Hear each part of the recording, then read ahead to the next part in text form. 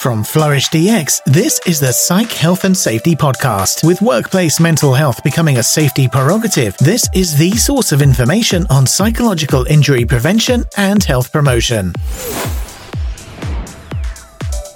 Hi, and welcome to the Psych Health and Safety Podcast, where every week we have guests on and we explore the ways that we can rapidly progress the practice of psychological health and safety in workplaces worldwide. This week, we're going to be talking about how health and safety and HR can work together. Today, we've got a very special guest, Wade Needham. He's General Manager, Environment, Health and Safety at Fresh Country Farms of Australia. So thank you, Wade, so much for coming along. Lovely to be here, Joe. Thank you. Now, you'll notice conspicuously I'm all on my own. Unfortunately, Joelle couldn't be with us today. Wade had to duck out for when we were planning on recording this, and fortunately we were able to reschedule, but Joelle couldn't make it. But we'll have a hopefully good conversation and plenty of things to share with the audience. Sounds good. All right, great. What I thought we might do as a gentle introduction is to maybe discuss what are some of our favourite podcasts. Joelle and I wanted to talk about that a little bit last podcast, but it went over an hour, so we thought, hey, we'll maybe start to talk about that in some of the other pods that we do. So maybe I'll turn over to you, Wade. You know, what are some of the things that you like listening to? So I'm actually going to be a little bit disruptive here and say that I don't listen to any podcasts anymore, but when I say that, I do read transcripts. So what I have found is around, whilst podcasting, is quite great for some people. I'm a reader. I love reading. I like using, and imagining how that comes forward. And often some of the stuff around podcasting, just doesn't resonate with me listening to people. So to me, that's more important around, it doesn't really matter what format you get the content and you sort of see that. So, but acknowledging that you do lose a bit of the interplay, obviously, if you can't see or hear people. From a podcast perspective, I'm really big fans of Farnham Street. I love their work. I love anything that sits there and talks about mental models and sort of challenges me on how I pull information together and stimulus, and then pull that into some form of model that then I can act upon in the world and create impact. So I'm really a big fan of that. Tim Ferriss was an early favourite. Obviously, Andrew's Tap Into Safety podcast. Safety on Tap, podcast. I've been on that a couple of times. And I love listening to different people. And also there's a couple of other, Todd Conklin's is great. Disaster Cast is good with Drew Ray and those sort of guys. So, Andrew Proven puts out some good stuff as well. So, there's an absolute plethora of information out there that you can go and grab. And I think that's the important part because, if you want to learn and you want to rapidly get better and get quicker, the only way to do that is both consume content and then use it. Yeah, absolutely. Yeah, I've got to say, I'm always a little bit embarrassed when people say, what book are you reading or what are some of your favourite books? And I actually don't consume too much knowledge through reading myself. I think I got burnt out doing my master's and I was like, if I read another journal article, I'm going to...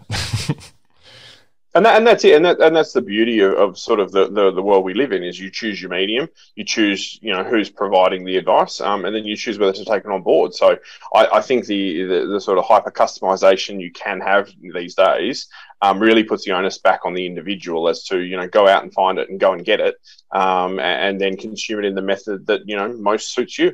I think there's heaps out there, and I'm happy today to sort of add to some of the information out there. Yeah, well, hopefully people will start mentioning the Psych Health and Safety podcast when they start mentioning some of the other ones. I personally like, definitely The Safety of Work by Drew Ray again and David Proven, something that I like listening to when I'm swimming laps. I also like Laurie Santos's The Happiness Lab, which is a great way of looking at wellbeing and some of the science around how do we make people happier and reach a peak level of flourishing. And then Malcolm Gladwell, Revisionist History is fantastic. And then the other one I was thinking of is How I Built This with Guy Raz. Speaks to a lot of startup founders, which is really inspirational given that we've got a startup ourselves. And Business Wars, where you hear about some of the big business battles, I guess, like Blockbuster versus Netflix. And I won't spoil how that one finishes, but it's really great hearing and then dissecting, I guess, how these companies either were successful or some of the mistakes they made and what made them not successful. Yeah. Well, great. Well, tell us a bit then about yourself, Wade. I know you get around the conferences quite a bit around Australia and internationally, and you do get asked to speak on podcasts and other events from time to time. So a lot of people will know you already, but we do have a broader audience than just health and safety. There will be HR practitioners, psychologists, and so forth on this listenership as well. So tell us a bit about your background. Yeah, so I suppose from my side is I got lost. So I went to university out of high school and then did 3 years of financial and managerial accounting. Realised through the end of that in discussions with a partner from Deloitte that that wasn't the life that I wanted to live. Yeah. So made a very choice very quickly and early on that maybe wellbeing was important and the importance of people cultural fit. So did sort of shift into HR business management for my last year, got the bit of paper, realised I couldn't tie a tie to save myself and ran away to the construction industry for the next 3 years and helped worked in civil construction. So I learned to build and be part of, subdivisions, evaporation ponds, port, rail, and all those sort of, large sort of pieces of infrastructure in very lovely places like the northwest of Australia, down south at Ravensthorpe. So, very, fly in, fly out. So got very exposed at quite a young age to working in normally an older cohort, but being very far away for long periods of time from friends and family.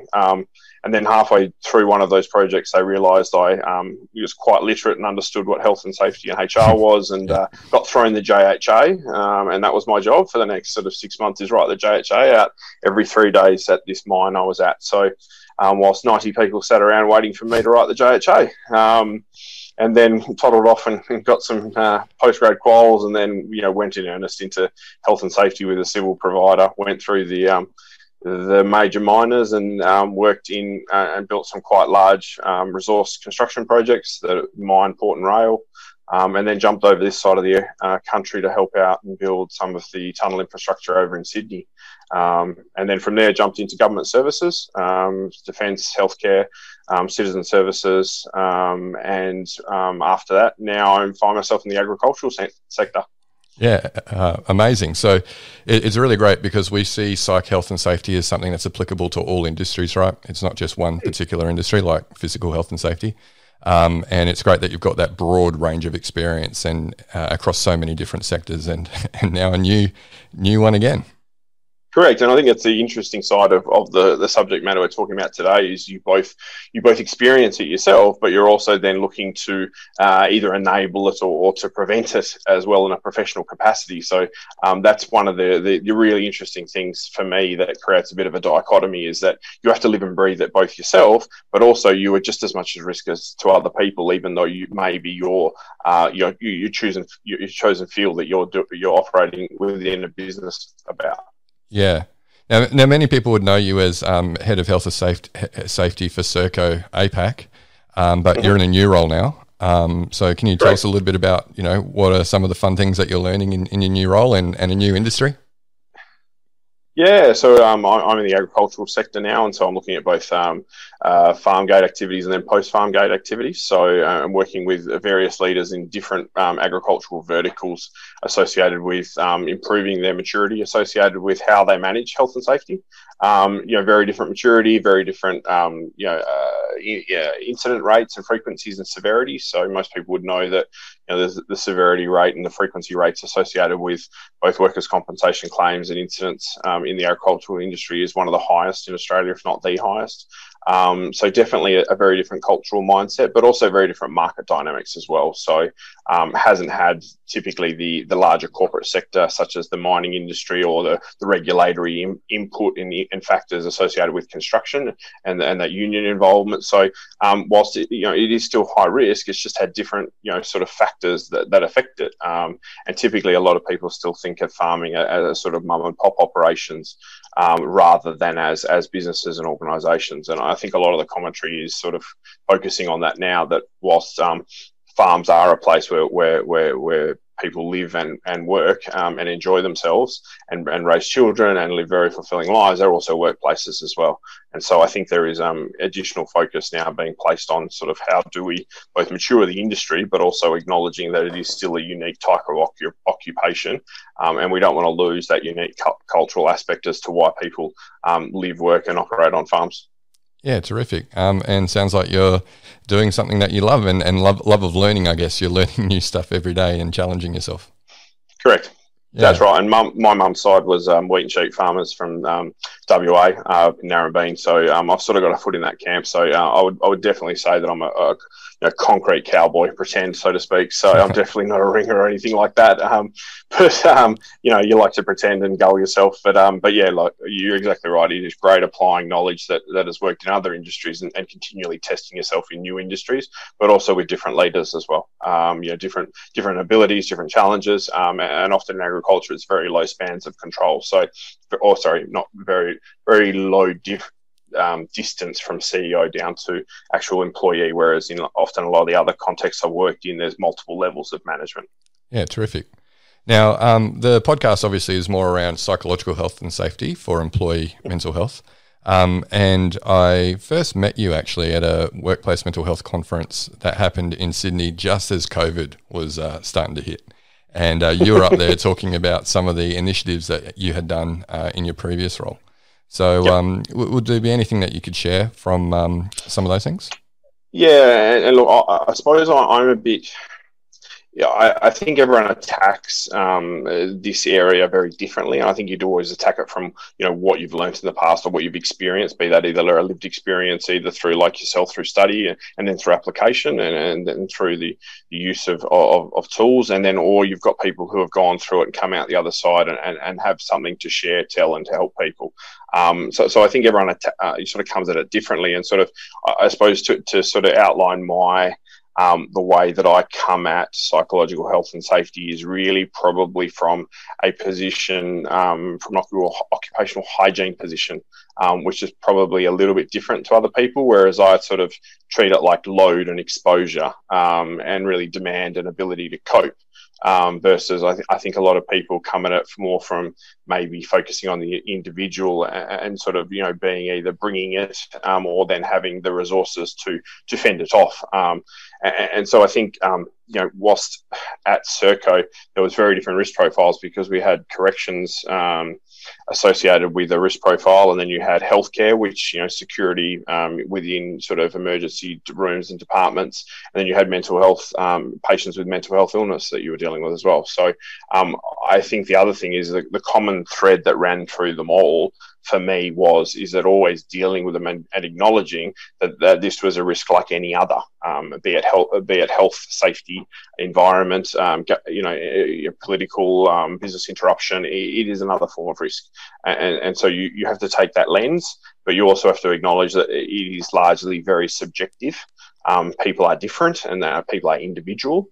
And so then the ability then to influence that and to do innovation really then comes from, how do you get people on board to either improve and promote sort of the thriving side and sort of perform and potential, or then the other side is really how do you then prevent harm to people. And then at worst, you may have people, who have very different backgrounds and who may be very diverse. And also you may be required to be inclusive of people who have certain conditions in the workplace. And then you're really looking at how then do you mitigate. So To me, I was trying to balance a lot of the things between the three of those. And so, whilst, we looked at really partnering with our employee assistance provider, we were also looking at things like how do we look at job dictionaries or job task analysis, and rather than taking the safety view of the world and having a qualitative assessment with residual and inherent risk, we looked at, what was the load being placed upon people, and really challenging ourselves to really have criterion and sort of being able to articulate to people what were they facing in their job. But also not just saying to people, what are the bad parts of the role, but actually then looking at those and using those assessments to actually inform our hiring practices and talking to people who were excelling and thriving in those roles as they were crafted.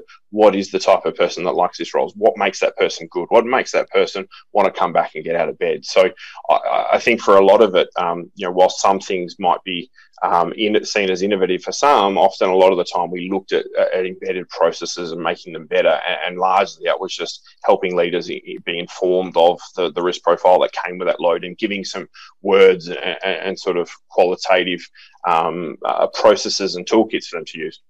Yeah, fantastic. I really like how you're using that integrated model and not just focusing on the mitigate illness, where a lot of organisations seem to spend probably 90% of their time when it comes to employee mental health, and then combining that, prevention of harm and promotion of flourishing. I've also come across another... Oh, sorry, go ahead, Wade. No, it's always tough, and you always start with, you look like even the safety side, we blame people in human error. We always start there, it seems to be. That's the first rung of the maturity. It's only when, either we've got nowhere else to turn, or when, the business community rounds on that position and realises that, hold on, no, it is the conditions we're putting people in and the way we craft our jobs. So I think there is still probably a little bit of a run to play with, fitness fruit bowls and flu shots, and notwithstanding any of that importance of those things, but they're always going to be a complement, and they're just, if we only focus upon them, we're only band-aiding the symptom. Yeah, absolutely. And all those things, like you say, are important. And if you think about your hierarchy of controls, they probably do fit in there. Maybe they meet the equivalent of a PPE in the hierarchy, which health and safety professionals will know would be the most or least effective control in order to address existing hazards. So the only challenge I have with calling it PPE is very much that I know if I put a class 5 bit of hearing protection in my ear, it will protect me to class 5. Mm-hmm. But also that, and being the only factor that the variable that, I need to install it correctly, basically in my ear. The worry I have with treating things like EAP or things that mitigate harm is that both you don't take away the actual hazard, and B, sometimes we assume that they work and are effective. And so they might work for some people, but often we're not typically relying upon a consistent factor that can present then a reliable outcome. Yeah. And so whilst not degrading any of those three things, that is the challenge I have, is that when you're sort of advocating for these things, it's often a case for you need to try it and see if it works. But for some people, EAP doesn't work, or, they may be, vulnerable people who can't have flu shots, and so you end up with this really hard one-size-fits-all blanket when actually, even the best of PPE, you need a fit test. And I think that's the other thing that as we personalise the employee experience, we're going to get better at doing.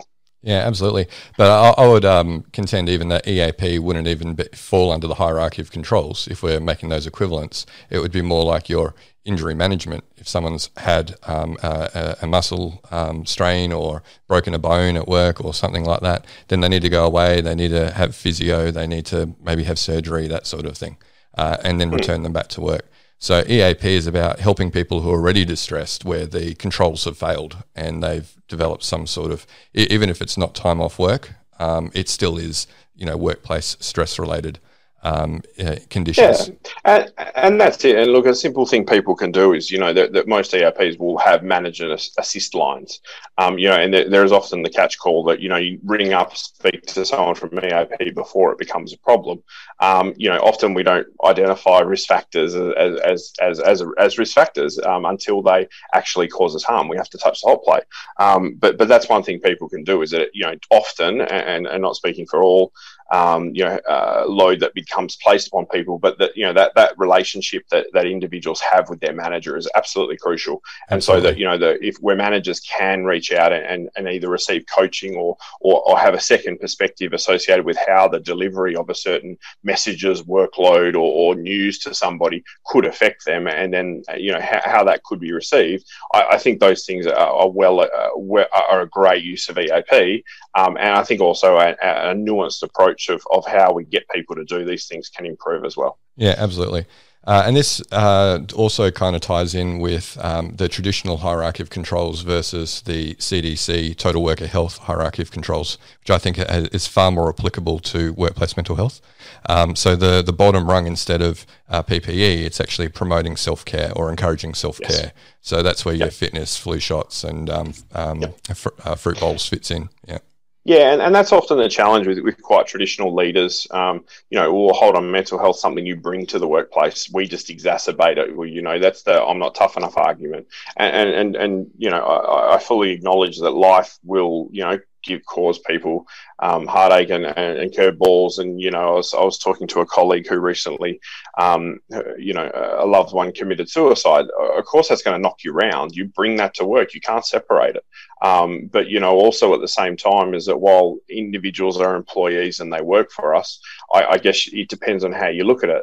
That person will be going through and will lower their productivity for a certain period of time. And that is ultimately, a very reasonable thing to do.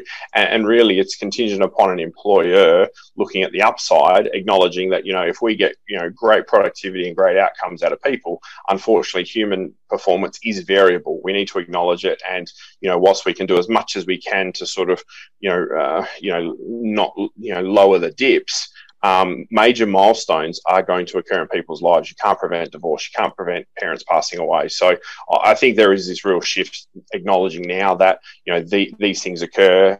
Yes, you can't prevent them. Yes, we will support you. No, we can't take accountability. But also what is good for you is good for us. And I think that's where the additional investment and awareness and drive is coming from.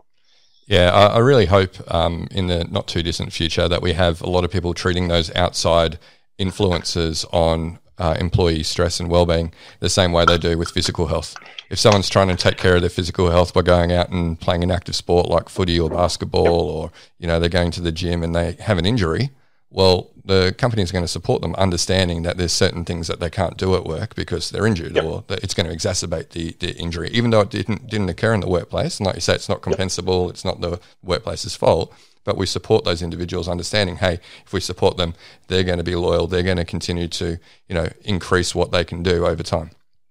Yeah, and that's that acknowledging that risk includes opportunity. And so it sort of, takes me back to a bit of an age-old argument used to have in mining and construction in FIFO that, often people would be playing sport after hours and normally, someone may have a couple of beers while they're playing indoor cricket or whatever, and an injury would happen. And then is it work-related? Is it compensable? All these lovely things go down. And ultimately, yes, it is compensable.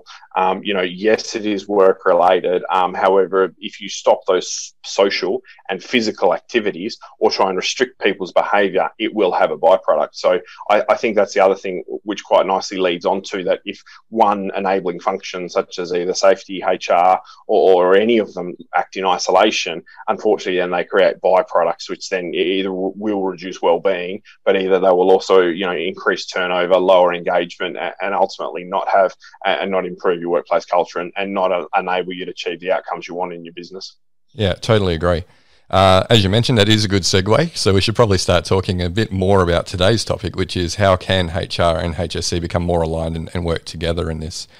So you've got some pretty unique experiences, I guess, and I'd be really interested in your observations about how you've seen, I guess, the roles kind of divided and where there maybe have been compartmentalization of activities. Yeah, and I think acknowledging that the first thing that I suppose moving forward is that employee experience is not just a buzzword. People and labour are scarce. People are the source of productivity, output, and impact in your business, and ultimately. We do need to acknowledge that the business structures that are currently in place are largely based upon businesses imposing that structure based upon people's qualifications and or experience, when really a lot of the time we're now shifting our business models to how do we serve our customers better, customer is king, all those types of things, and how do we deliver upon needs that maybe they don't even know, whereas we are starting to see that more and more in the employee space. So I think that there will always be a place for diverse qualifications to be within a business.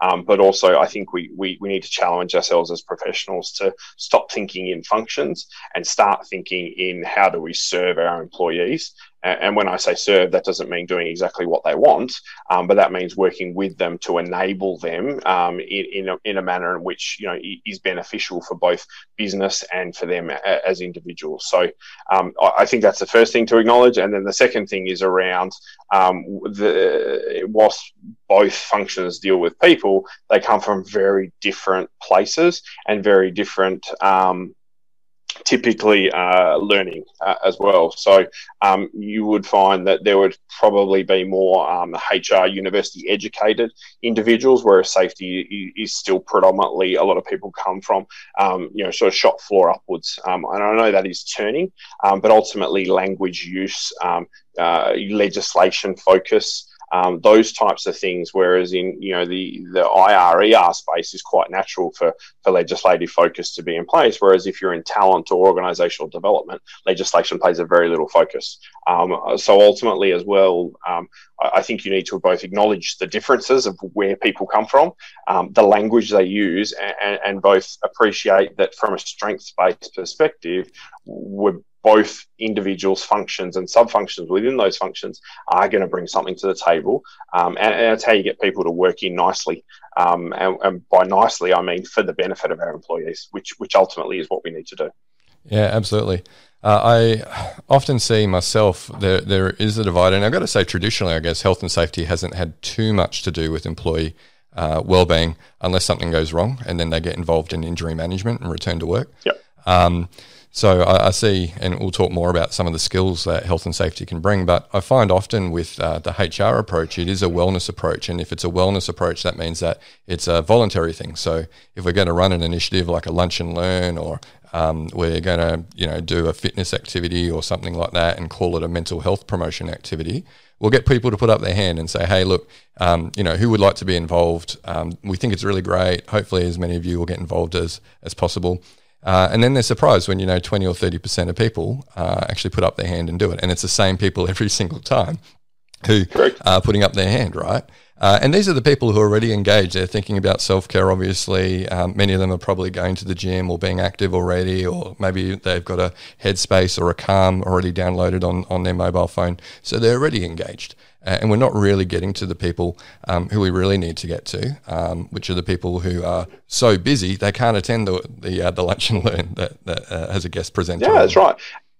And sort of this is where I sort of come back to the occupational hygiene approach. And they have this concept when you're doing risk assessments in occupational hygiene called similar exposure groups. And so what you do is you group people or individuals, and that may be in a location or a role that have similar exposures. And so then you can take that one step further, and then you can sort of start creating personas or sort of, sort of stereotypes of people. And that helps you focus upon that the hazard is not consistent and is not weighted the same for every single person, which is why we don't put, people that are investment managers through working a heights course, but also acknowledging that, you know what, we may make some things mandatory for roles that have higher levels of load placed upon them, and that's okay. But that runs counter to this equality thing of trying to get flexibility for everyone, trying to pay for everything. So I think also that's where one of the real strengths that the health and safety resources can bring to the table is this ability to very easy to articulate that risk and load, is both acknowledging the consequence and then the likelihood, and then the ability over time for that load to be placed upon somebody. And then secondly, does that person have the capabilities to then withstand that? And that's that question which talent then comes into it, is that, of course, somebody who has a higher level of experience and skill and has been in a job longer is going to be able to take a higher load because of they can do things faster, they process, they take less effort to do things, while somebody starting out will second guess themselves, not know the shortcuts, have more attacks of imposter syndrome, all those types of things. So unfortunately, a lot of this hazards, whilst we know them, often the subjective part is the individual, and we're a bit loath to call out sometimes that some people are better at handling load than others. because of, obviously at the moment equality, is something that a lot of businesses are pushing for, but unfortunately it may create unequal outcomes, like you said, only offering courses to people who are already engaged and are already getting the benefit for it. Yeah, sure. I mean, one thing that stuck out earlier was you're talking about treating workplace stress as an occupational hazard, and you can apply occupational hygiene principles to that. And I agree. If we look at, if you're talking about the exposure groups like you were just talking about, then we look at places like, say, education, financial services, banking. These people, like you say, they're not at risk of falling off the top of a roof. They're not going to, lift a heavy box. That is probably the biggest risk from a physical perspective, maybe a manual handling risk. So maybe that's a bad example. Yeah. But they're going to be exposed to workplace stress. But even though that's probably the biggest risk to these individuals becoming ill or harmed at work, we're not actually treating that occupational hazard as something that is a mandatory training requirement. At the very least, if we talk about the very bottom, an administrative control for this hazard would be, let's train everyone, or let's give everyone access to resources that are going to help them to take care of themselves. Yeah. And I think that also stems from, if we tie that back into a talent perspective, typically, most people, when they first got promoted into a management role, may have been in a casual job or may have been, in their first or second job. It was because they were good at their job. You then, looked around and you just got the higher pay grade. And did you get additional training with it? And often it was sink or swim. You're good at your job, therefore you will be promoted and then you'll be great at management. That happens all the time. We don't see that as, we don't see as training managers so that they're ready to take the next step as a health and safety risk mitigation. Yeah. These are those concepts that blur across the functional lines, but ultimately, by getting our people into a position where they can comfortably make the transition to a higher role, where they may be looking after people or they may be taking on additional responsibilities, workload, time zones, whatever it is, we're helping them adjust. And then that will have benefits for both them, making sure that they both can do the role and are at a higher success rate of continuing the role, but also then the flow-on effects of those individuals because, the people they manage, there'll be less micromanagement, there'll be less, focusing and trying, not trying to protect their own patch, or there's less time that the individual above them that's managing them needs to spend with them. So I think at the other time is around merely doing, and so the way I look at this is around, well, if we wanted to mandate and make sure that our people were ready for the next role, does it have to be called a health and safety control? Could it not be working with talent just to make sure and to improve the rate or the internal promotion rate or the stickiness rate of internal promotions as to how long that they're, time to competence? Those metrics and other metrics are one. And often we try and chase our own metric when actually helping another function will have a byproduct for us. And that's when I often see people don't have they don't understand the input activity sort of, outcome impact sort of model. Yeah, that's a really great observation, and I think it's going to be really beneficial for the listeners to have health and safety professionals and HR professionals and psychologists all coming in, and we can understand where we're using maybe the same term to explain different phenomena that we're observing. Yeah, and look, there was one organisation I worked with that used to set out that if you were to lead a team, you could only have a certain amount of individuals under that leader. And this was a major minor. And so the contracts we issued had to sign on that supervisors could only have so many people. They had to do 4 units of competence. Now, these were to an AQTF level. Those types of things, whilst that was quite rigid in their application, that was their risk threshold. So they, as a major minor, said, we acknowledge that poor supervision or low supervision or lack of supervision contributes to fatal events. Been proven, WA Mining did a great review between, I think, 2010, 2017, a great many amount of deaths occurred when the individual of leader or supervisor was less than a year in the job, and it had even less experience on site. And so you can't take that, you can't stop people getting promoted or stop getting new jobs, but it's around how you enable it and how you plan and how you onboard and those types of things. So, but when trying to take that somewhere else, another major minor acknowledged that it was a great idea, yet the commercial boundaries between, they didn't want to be seen to be, saying to a contractor that you need to do this, because they were afraid, should they take that next step and say to people, you must do this, even though it was categorically, clearly the right thing to do based upon, some of the research, they were worried about taking on that liability. And so I think that's also important to acknowledge is that while prescription can sometimes be very good, we have to be conscious that first principles are important, and making sure first principles are embedded into the context of which we're operating is the most critical thing. Yeah, absolutely. And I think that also ties in with the importance of senior leadership and board level support for these initiatives. I believe you've got some commentary around how health and safety and HR can work together about trying to get it on the agenda and, get the time, budget, resources available to do the activities that we need to do. Yeah, and often, if you've got two voices, your voice becomes louder. And then when you're an exec and two different people are coming to you with, and they've written something together that meets both of their outcomes, your brain automatically jumps to, well, hold on, I'm paying X and I'm getting double benefit. So I think then that, shows that both A, it is important, B, that you understand finite resources in a business and that you're not, obviously asking for something just because it's topical, and also that, you've got commitment from others in your business that they'll work with you, on getting these outcomes. So I think that's really critical, that if you are going to try and push something to a board and exec level, the ability to maximise your chances of getting something both on the agenda and approved and then funded, only the more amount of voices you have will obviously improve those rates. I think the other thing is that you can, most people probably don't appreciate, is that, boards have to set risk appetites for the business. They set, which markets they can enter, how much capital they need to deploy per year or, return on investment. A very similar process has to occur for non-financial risk. We do it often a lot, and you hear it, most companies have golden rules, or they have certain, rules that you have to follow. That is the board setting a risk tolerance that if you do a task, you will have this in place. If you step outside, bad things will happen for you. Unless that it's a systemic issue, and hopefully the business has a just culture process that doesn't just admonish the worker, actually looks at why the conditions cause the event.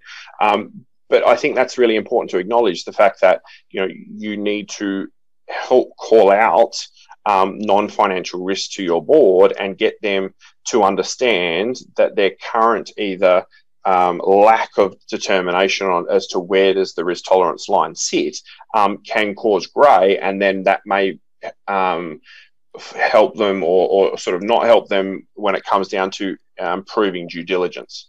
And I think that sort of model where those principles of due diligence could really be leveraged by HR to get that resourcing to improve those levels of learning, but also for things like lowering span of control, increasing spend on either coaching or leadership activities, or even just down to getting that people data. Just sort of don't just do a one thing pulse survey. And stop asking people, questions of, are you happy? Start asking them questions about, how does your manager support you? Start asking them questions like, do you feel like you've got no one to go to? All of those indicators that are actually more representative of people's both longer term state, but also asking and seeking that information around those things that employers can control, which is resources, work direction, and job design. Yeah. And I find there's still a lot of board education that health and safety and HR can do as well, because they're not always going to be aware of the key risks. I can tell you, for instance, I was on an independent school board for 6 years here in Western Australia, and just before I came off early last year, we had a couple of people who looked at the risk register, and to bring it up to spec, they basically went to a large company, government organisation, looked at their risk register and basically adapted it for the school environment. It was interesting though, because under operational risk, they had all the usual working at height, manual handling, confined spaces for a school whose largest population of employees is school teachers. And then when it came to stress, they had lumped student stress and employee stress together. And the mitigation was we've got a chaplaincy service, or if things get really bad, they can go see the psychologist through our employee assistance program. And so fortunately, I was still on the board at that point in time and could recommend, hey, look, if we have a look at some of the codes of practice, the DEMA's information here in WA, they actually have some really good guidance about psychosocial hazards. And we know that in a school environment, that workplace stress is one of the key hazards that we need to really understand and manage. So we really need to beef that up and put something in our operational risks or in that area. Yeah, and I think also one thing that people struggle when they are sort of communicating with boards is they need to understand what is material to the board, what is the board's role, and the board's role is to both identify and set risk tolerance for the executive team, but also they have a very limited area in which they play in, and so you need to acknowledge that. How do you communicate that what you're talking about is a material risk? And often, if you're talking in a very big business, potentially a fatality, whilst may have some horrible impact to both a family, a workplace, and those may not be as material as what people think. However, if you start talking about something like Dreamworld and the reputational damage and the lack of revenue that generated, that may likely get, that is the avenue in which to take. So you have to sort of be a little bit, don't take a knife to a gunfight. You know what I mean? Jesus, understand the other person's perspective and the world you're entering, and you need to educate yourself so that you can effectively translate what you know fundamentally and are passionate advocate of into a language that gets the outcome and impact you want. And often that is probably the key missing link between people having a huge amount of passion and lived experience and wanting to do something, but being unable to find either the words that communicates that, or keep banging their head against, well, why aren't they listening to me? Why aren't I getting things approved? And why don't they take it seriously? And they sort of place it down to bad leadership. But oftentimes it's just it's a failure of a meeting of the mind, so to speak. Absolutely. We need to understand what boards are responsible for and what's going to get their attention. I know, we are going to have Dr. Rebecca Michalak on at some point. She's got some really good case studies of when things like even sexual harassment, which can be considered a psychosocial hazard, when those things happen, what can actually happen to your market capitalisation as a very large organisation if that isn't managed well. Correct. Yeah, and that's the impact you need to look at. And so, non-financial risk being reputation can be quantified in stock price, but also social license to play. So that's why you do find, a lot more organisations now have a lot more stringent accountabilities placed upon execs around, dating and having relationships within the company. Representative of, they will act if they believe that share price or revenue could be affected. And they're very quick to do these things. So I think, and notwithstanding the fact that this is a sole issue that people need to upskill their knowledge of what board does to get, it's a two-way street. People need to come down and listen as well. But also, often the board can't make managerial decisions. They can recommend, they can promote, and they can do, but also, a managerial team has certain responsibilities as well. And so, it's sort of it's a bit of a dance where we all need to understand where we're playing. But what I would also acknowledge is that markets, be them either stock exchanges or sources of capital, so investment houses that typically are elevating their either capital requirements. So if you want capital, you have to meet ESG standards, for example, or insurers are not insuring some products. That is a very effective way to change the workplace. Doesn't have to be legislation. So another source is AGMs. Shareholders are very vocal and do want lifting of standards. UN sustainable goals. Those are external impacts that we in health and safety and environment would look at. Our standards like 14,001 and sort of 45,000. And our impacts and aspects and our stakeholder concerns and those sort of things. That is how we bring it forward. That is how we use our strengths. And then we partner with, our HR and our other functions like compliance and risk to present a united front into the board to show this is how we can help you mitigate this risk or prevent it. Yeah, absolutely. And it does fall under CSR a bit, as you say. And I remember reading an article where Bill Johnson, one of our ministers over here, was quoted talking about WA joining the Commonwealth WHS Act and the expected changes in the next year with greater emphasis on psychological health and safety. And he basically said this just reflects what society expects these days of our leaders and our organisations, that we care about the mental health and we have practices in place that don't put the onus on the individual, but thinking about how the role of employers plays on wellbeing outcomes. Yeah, and we need to acknowledge that the public health system is finite. We have an amazing public health service in Australia, but also for those employees who may find themselves on the end of abuse from their managers, not just poor managers, but abuse or sexual assault or illegal categories of action that people undertake. They do end up in the public health system and it costs taxpayers. So I think the other thing is acknowledging the limitations of the workers' compensation system, the stigma that's still attached with submitting a comp claim.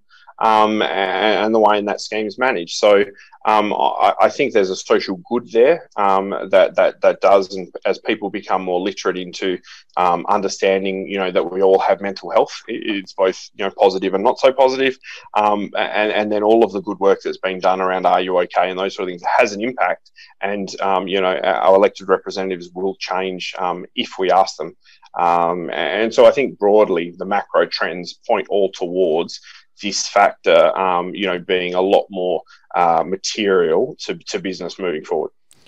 Yeah, and I think one of the other things that is one of the macro trends is insurance, right? And a lot of people are finding it hard to get compensable recognition for, mental illnesses or workplace stress claims. And so they just go to TPD. And from what I understand, TPD is on the verge of collapse because of all these mental health claims rather than them going through work cover or, workers' insurance.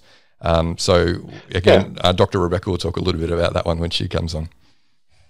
Yeah, and I think that's acknowledging that, there was some great cross-sector work that was being done, I think, by Monash, under Comcare and some partners associated with the different schemes, even down from absenteeism right the way down through and the different schemes that could be entered that provide either medical or economic benefits associated when someone is ill or unable to work. And each scheme can be entered at various times. They can interact with each other, but also there's different tests and it's quite complex. It's not easy. So scheme design and scheme use and spending time in the scheme, and in public health or private health with treats is always a factor. But I think always does come back to, you're looking at the cost versus when there is obviously a mandate and it's very easy to appeal to an organisation who is there to make a return on investment, that hold on doing this not only prevents you from incurring costs, being insurance, absenteeism and such, but also then generates, higher levels of engagement, higher levels of creativity, higher levels of profitability, higher levels of all of these things. So these are more and more being able to quantify. So I think, like safety in design is always better than, a PPE down the other side. So, these are lessons and principles we can apply. And I think the thing that I'd love to see more of, and more health and safety and HR professionals entering and discussing, is sort of when we're able to then adjust, workplace design, either in the environment or in the job role side of things. And that means entering conversations in tender conversations if you're a service business, or, entering conversations associated with mergers and acquisitions, or through, how we're going to do restructures and those sort of things. And often to get to those seats at the table, there needs to be a really strong understanding upon financial impacts. And so then understanding what you're asking for and what that means. And if you're a 2 to 6% company, you're going to have less chance of changing workplace design than if you work for Atlassian. But also at the same time doesn't mean the principles are wrong. And so often people lack that understanding of that systemic nature of business, and how, moving small little wheels at certain locations can have quite a big impact to the person on the other end. So someone in purchasing changing, looking at something and going, well, why are we ordering 10, kilo bags of cement? We can order them 20 and they're, 10% cheaper. That one stroke of the pen creates a double load down the chain. So I think as we can, supply chain visibility becomes stronger and more visible, the same will happen to business decisions and how they affect our employees and our clients and customers. Yeah, interestingly, you mentioned that because in ISO 45003 in the draft, it actually talks about procurement and having to understand that, because that can also cause workplace stress. Very much so. And I think that we know the factors that affect that. And I think whilst they may become detailed and it's going to be, and often it's seen as another level of bureaucracy, for it not to be seen as another level of bureaucracy, we need to understand the principles and embed it in the processes that are already in place. And so I think if you do chat and you partner with functions such as procurement, and they can understand that if you change something that makes it easier for them, or that they think they're doing the right thing, if they then, who may be very well reporting to a CFO, the impact of doing this causes this. And so, if you are then talking to a finance person, then potentially they then are an ally to convince the procurement person that, hold on, I acknowledge that you can have a couple of dollar win here, but that's going to have a multi-dollar impact to our insurance down here. And so, you have to enable people to both partner, but also see the shadow of their actions, not just immediate, but into the future. Yeah, I'd be interested in your perspective while we're talking a bit about procurement as well, because one of the hurdles that we often have to jump, being that we are a technology startup, is that when we go to large organizations, there is a requirement that we have an information security management system that is certified to 27001, which is a gold standard for information security. So we actually had to go through the process of looking at all our hardware, software, procedure, policies, and everything to make sure that we were compliant and get certified to that standard. I'm guessing, I haven't seen it myself, but you'd be able to tell me whether people have to, some procurement requires organisations to have a OC health safety management system compliant with 45001. Yeah, if you're contracting, so typically subcontracting. Yeah, so it tends to be the more mature industries have those. So obviously, if you're entering into contracts with either major miners or constructors and those sorts of things, typically they may have to carry certain certifications. So whilst mining doesn't have to be required to have certification, they often design the management systems too. And so often then you find supplier pre-qualification processes and audit processes, is all around how do they reduce risks both to, their own operations, but also to the people within their supply chain. So, federally, if your projects are above a certain level, you have to be accredited to the Office of Federal Safety. But often, as much as certification and designing and having systems doesn't always mean that you get a good performance and a good outcome. And so often, paper safe sort of outcomes can occur. We have processes in place and they make us feel safe and they make us feel like we're covering our ass from a due diligence perspective and a legal perspective, but they're actually not having any impact. So,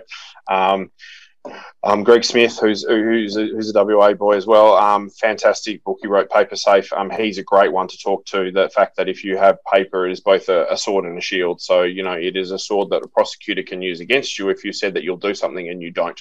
But for a well-constructed system and process, it needs to acknowledge the fact that unfortunately counting injuries, whilst it is still important for certain processes, you actually need to validate that your risk management system is working and your incident management system is working, so that when you actually are identifying risks, what is the test that you yourself can validate that it reduces risk to so far as reasonably practicable, and then how are those controls that you put in place sustainable and effective, and how do you ensure that? So I think also this will turn as more prosecutions do come out associated with greater levels of regulatory activity against directors. I think there will be a lot more of upskilling in what due diligence is, a lot more asked of health and safety people and HR people to validate and outline what is in place to prevent these. And then secondly, it's going to have to pass the pub test. EAP is no longer good enough. The bad apple theory is no longer good enough. Oh yeah, there was a group of bad apples. No, the barrel is the bloody problem. You need to acknowledge it. And as directors and officers and of senior execs, the barrel is your responsibility of creating. I love the agricultural example. Well, nice tie-in. I guess I dream of a future, right? If companies, large, we're talking about multinationals and government organisations, large government organisations.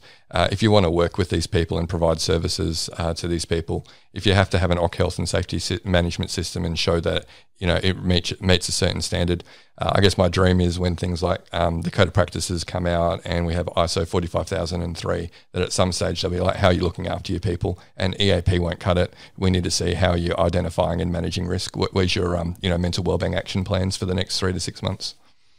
Yeah, and look, I think the challenge with any form of standards, it's implementing another barrier of entry into the market.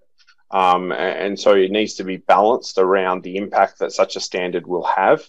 For example, a lot of large corporations with very high standards find that their contracting pool is quite tiny because they have such high levels. So, one of my roles with a major miner was to assist smaller subcontractors meet and pass the subcontractor pre-qualification process. Now, often that was not about, here's a form, take my logo off, put your logo on.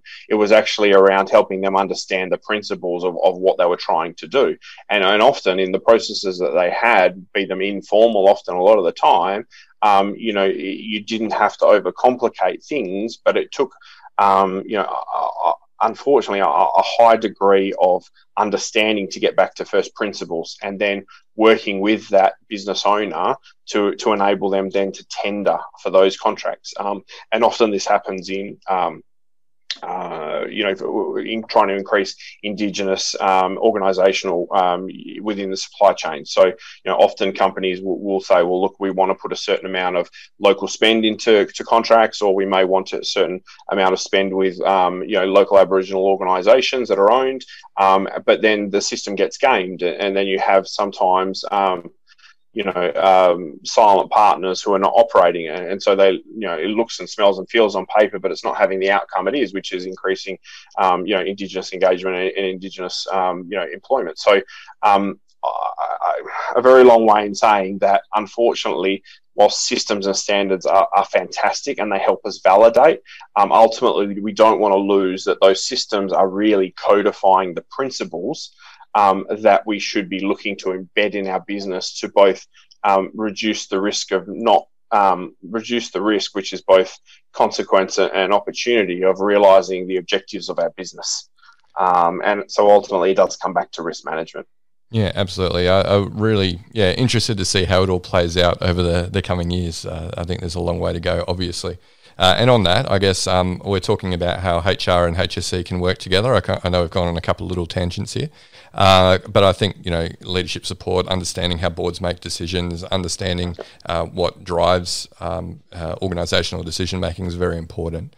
But I guess, does there need to be change in how health and safety work together with HR? Or, and if it does, I guess, if it doesn't, I guess it's a very simple answer. No, it's great. Let's just keep doing what we're doing. But if change is required, what are some things that you think we could do that would lead to that change? I think the big one is to acknowledge for health and safety professionals is that often HR are your upstream. I find that often if you think at the very back of workers' comp, that's injury and sort of, mitigating illness. I think as you sort of work upwards from the curve, then there's the prevention of harm, and then you've got, how do you make people thrive? I think the same continuum exists in HR, IR, and ER. And so I think the thing to acknowledge is the fact that we're not in competition.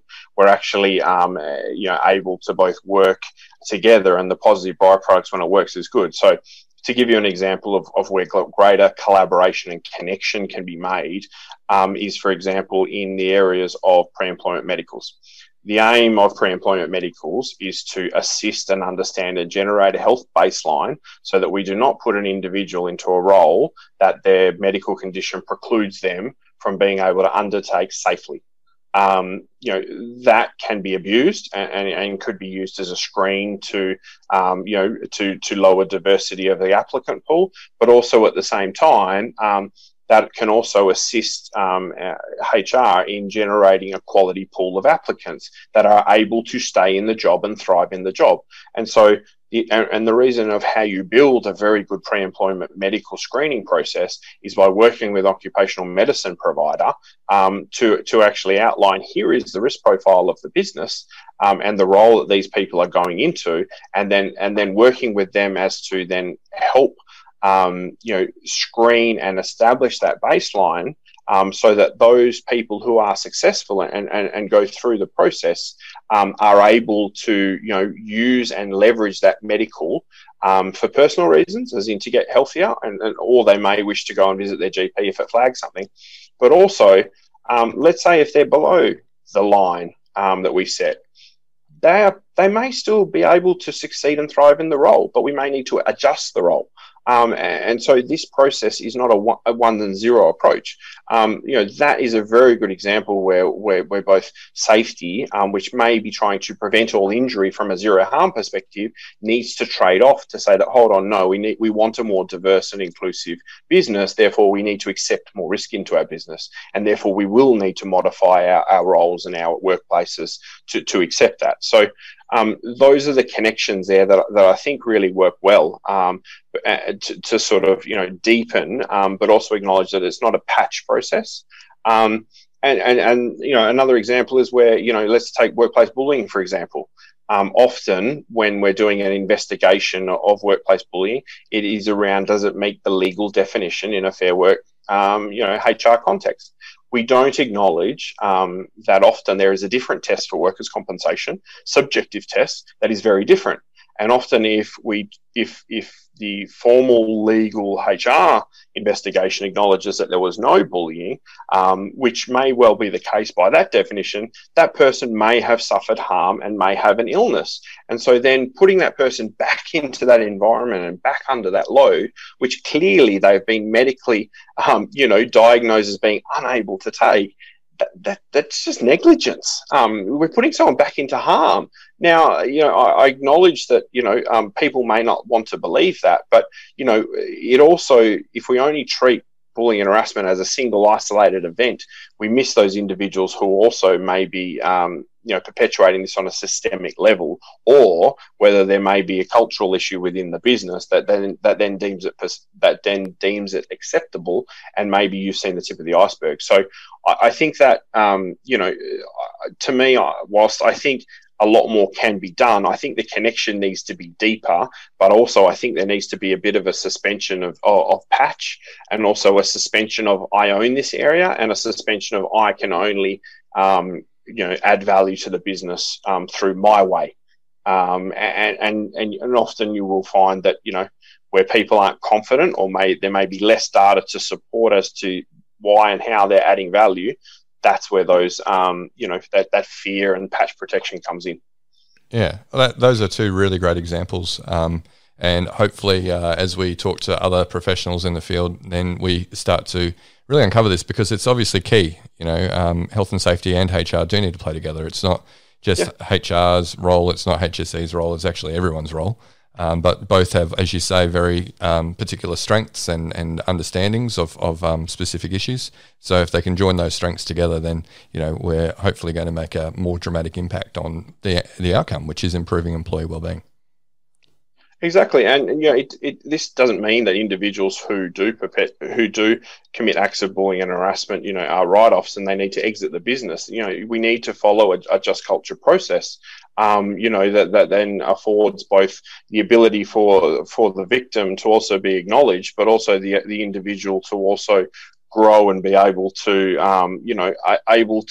improve, because I'm sorry, the person I was at 18 versus the person I am now is very different.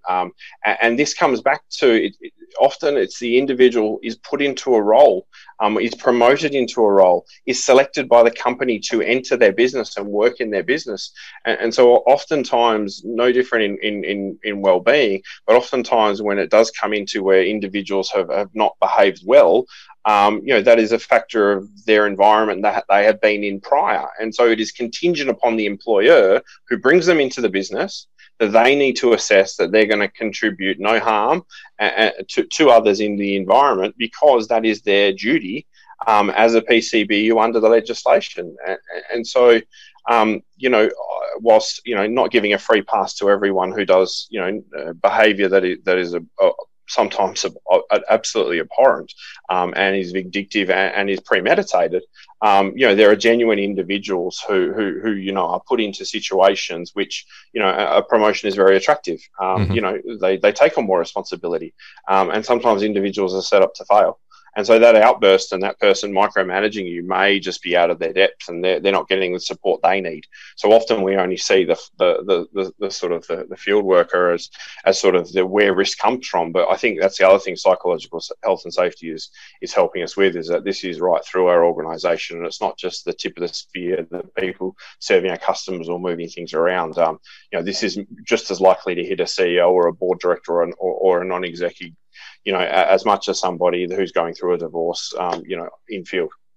Yeah, and as you point out there as well, when you look at issues like bullying, harassment and sexual harassment, that is not the only hazard necessarily. Like you say, it could be a range of hazards: organisational culture, leadership behaviours, recruitment processes. All of these things are different hazards, and we need to understand it's the combined impact that is going to lead to the negative outcome, not just the single issue around bullying and harassment. Yeah, because we're not trying to get people sacked.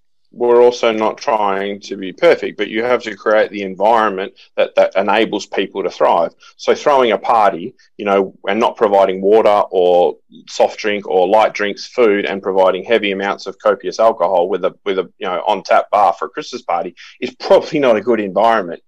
Yet we often wouldn't do a risk assessment or treat that as a health and safety issue.